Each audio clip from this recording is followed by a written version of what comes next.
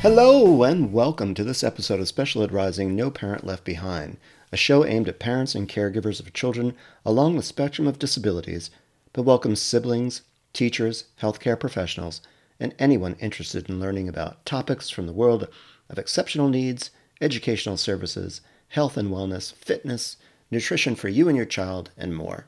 Thank you so much for joining me. I'm Mark Ingrassia, and I have 34 years of experience as a classroom teacher, parent coach, and advocate.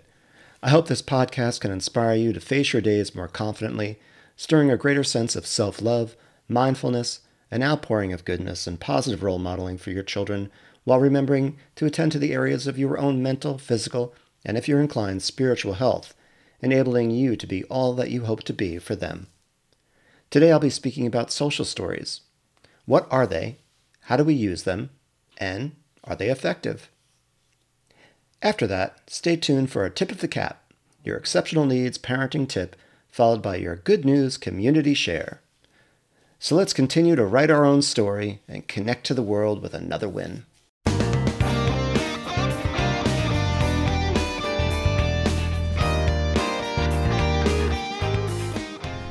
Inclusion is a belief system. It begins with the belief that every child has strengths to build upon, interests to share, and experiences to honor. Author unknown. Inclusion is a mindset. It is a way of thinking. It is not a program that we run or a classroom in our school or a favor we do for someone. Inclusion is who we are. It is who we must strive to be. Lisa Friedman from Removing the Stumbling Block. I see social stories, also known as social narratives, as a tool for inclusion. Whatever manner in which we can offer access to a child's world of understanding helps them to see their environment more clearly and reduces the stress of the unknown and the potentially fear-inducing everyday situations that they must manage. From going to bed alone to going to the dentist to getting blood drawn to screaming and more, social stories offer a picture and a welcome channel to the outside world. Carol Gray is the author of the very first social story back in 1990. She explains the definition of a social story as a social learning tool that supports the safe and meaningful exchange of information between parents, professionals, and people with autism of all ages. The people who develop social stories are referred to as authors, and they work on behalf of a child, adolescent, or adult with autism, the audience. Authors follow a defined process that begins with gathering information, discovering a topic that fits the audience, and the development of personalized text and illustration. Meaningful exchange of information. That's the goal. To learn more about Carol Gray, the history of social stories, and more, go to her website at carolgraysocialstories.com. I'll leave the link on the resource page of my website. Put another way, a social story is a simple story that describes a social situation and the appropriate way to act in that situation. Social stories are evidence-based. Who's it for? Social stories were originally developed for people with autism. Autism spectrum disorder includes a wide range of neurodevelopmental disorders which are characterized by communication difficulties, social impairments, and restrictive repetitive behaviors. Social stories are effective for children who have expressive or receptive language delays, ADD or ADHD, autism spectrum disorder, sensory processing disorders, behavior difficulties, anxiety, auditory processing disorder, social skills deficits. I've used social stories to great effect with children identifying or suffering deficits in many of these areas. Michelle Worth and Erin Vollmer from TherapyWorks.com share that social stories can benefit all children. Some children have delayed executive function skills that cause them to have less inhibitory control. They can have trouble managing impulses and choosing the most appropriate behaviors for a given situation.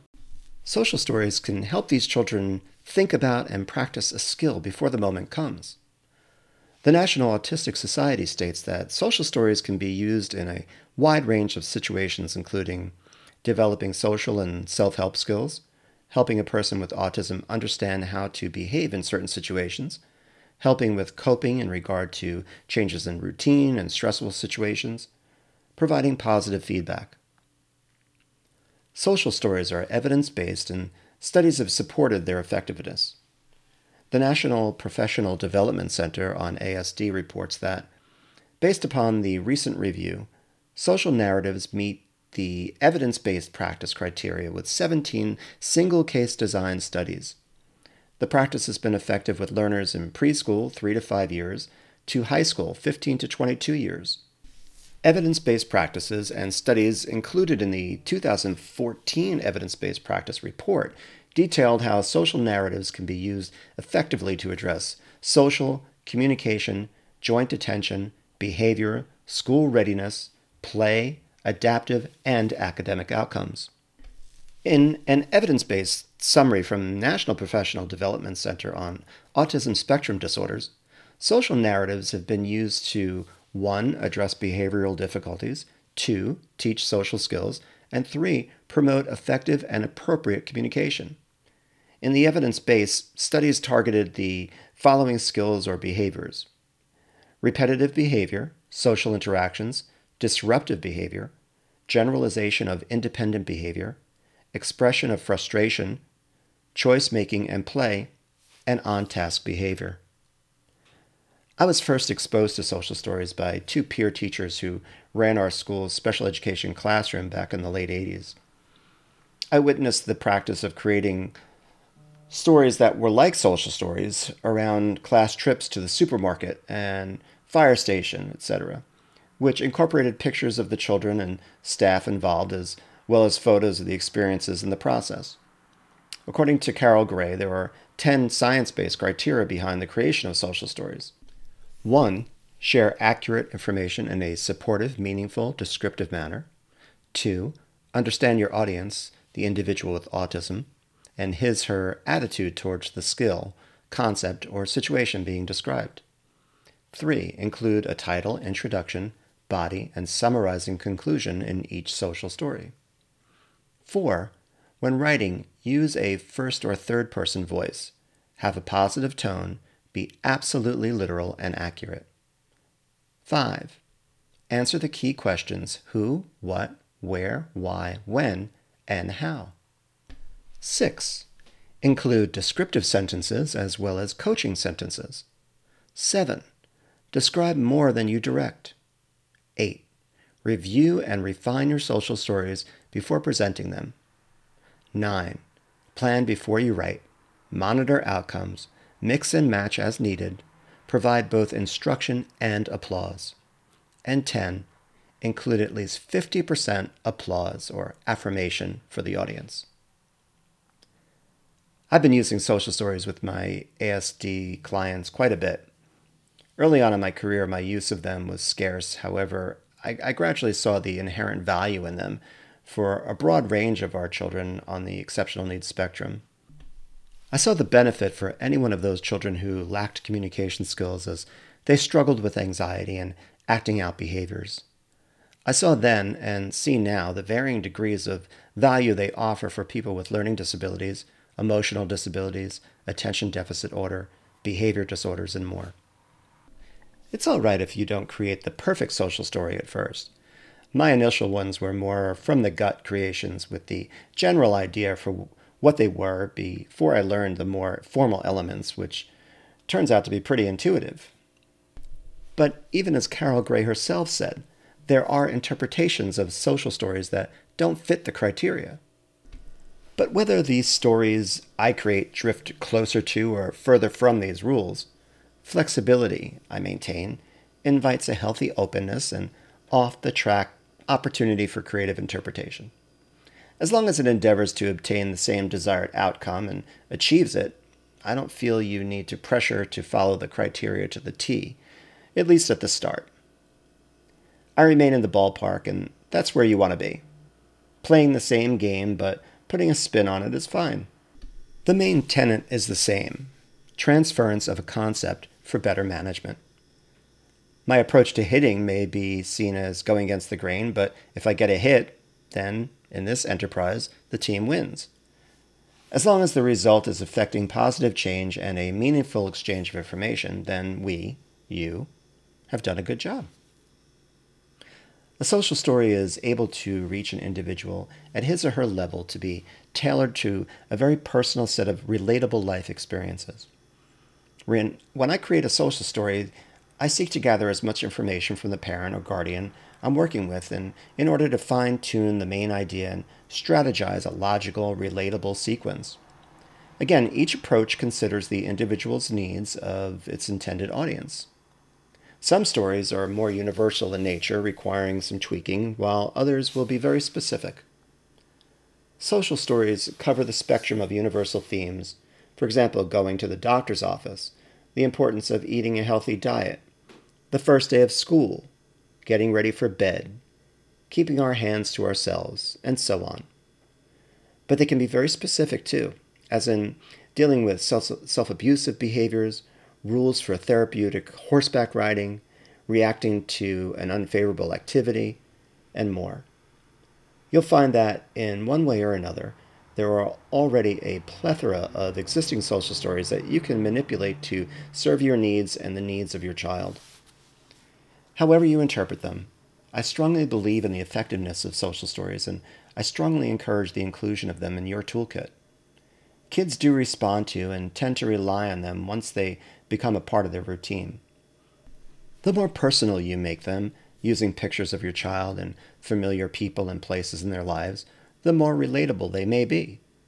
But you can also go to Google and type in whatever topic you're looking for in a clip art form, or use a PEC system, or relatable real-life photos. Just don't be deterred for fear that you're creating a story incorrectly. In fact, don't be afraid to try anything that's an honest attempt to help your child. The only way to learn is to try. Mistakes take you closer to success in all things, and certainly when it comes to helping your child, no one can fault you for a sincere effort. Again, refer to online social stories to see how they are constructed. Read Carol Gray's website. But don't let questions and doubts stop you. For whatever story you create is a step in the right direction, and when you see the positive results, you'll understand the efficacy of your exploits. Here's a short example of a social story that Carol Gray wrote. See if you can find the elements from the criteria that are included in the story. See if they're all there. See if there's any missing. My toys. My toys belong to me. They are mine. Many of my toys were given to me. Some of my toys have my name on them. I may play with my toys or share them with someone. I have toys that are mine. Today in my practice, social stories or narratives are one of the first strategies I go to for my clients, as they are, to me, a genuine attempt at reaching a human being who is lacking awareness and the skills to intellectually perceive certain things in life for themselves. It can be a step before rewards and consequences, or can be used in conjunction with them and a structured behavior plan. It can be the channel through which you can reach your child and prepare them for what's to come, so there are little to no surprises, making their world a more comfortable place to discover.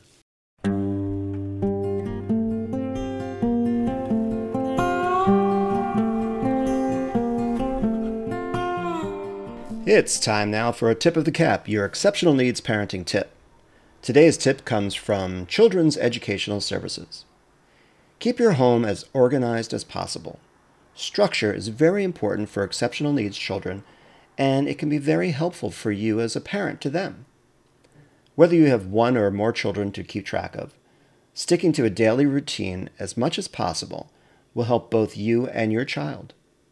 Keeping your home, or areas where your child lives in most, organized will also help to minimize stress and distractions.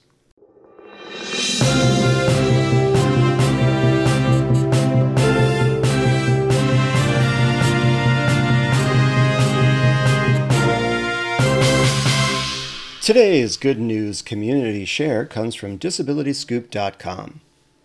Nielsen to Track Disability Representation on TV by Sean Heasley.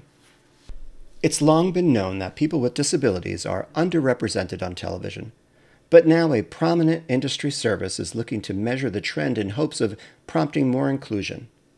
Gracenote, a company owned by television ratings giant Nielsen that collects and provides data on the entertainment industry, says it will start tracking representation of people with disabilities on the small screen. More than 1 in 4 adults in the U.S. today are living with a disability, yet actors without disabilities are still cast to portray them in TV shows and films, said Hala Kianfar, Vice President of Product at Gracenote. Initiating positive change starts with measuring the diversity of talent featured across a range of identity groups and intersectionalities, and we're proud that Gracenote Inclusion Analytics serves this critical purpose. Gracenote said it worked with the disability nonprofit Respectability to develop the new tracking. Being able to measure the gap in representation of disability is a powerful capability that equips the media industry to act and invest in representative content and disabled talent, said Lauren Applebaum, Senior Vice President of Communications and Entertainment and News Media at Respectability. We hope tracking representation will lead to an increase over time.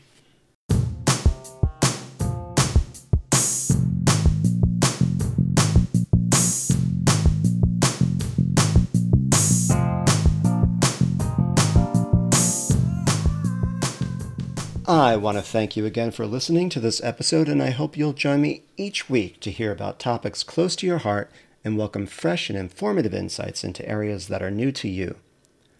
All music heard on today's show comes from Jason Shaw at Audionautics.com.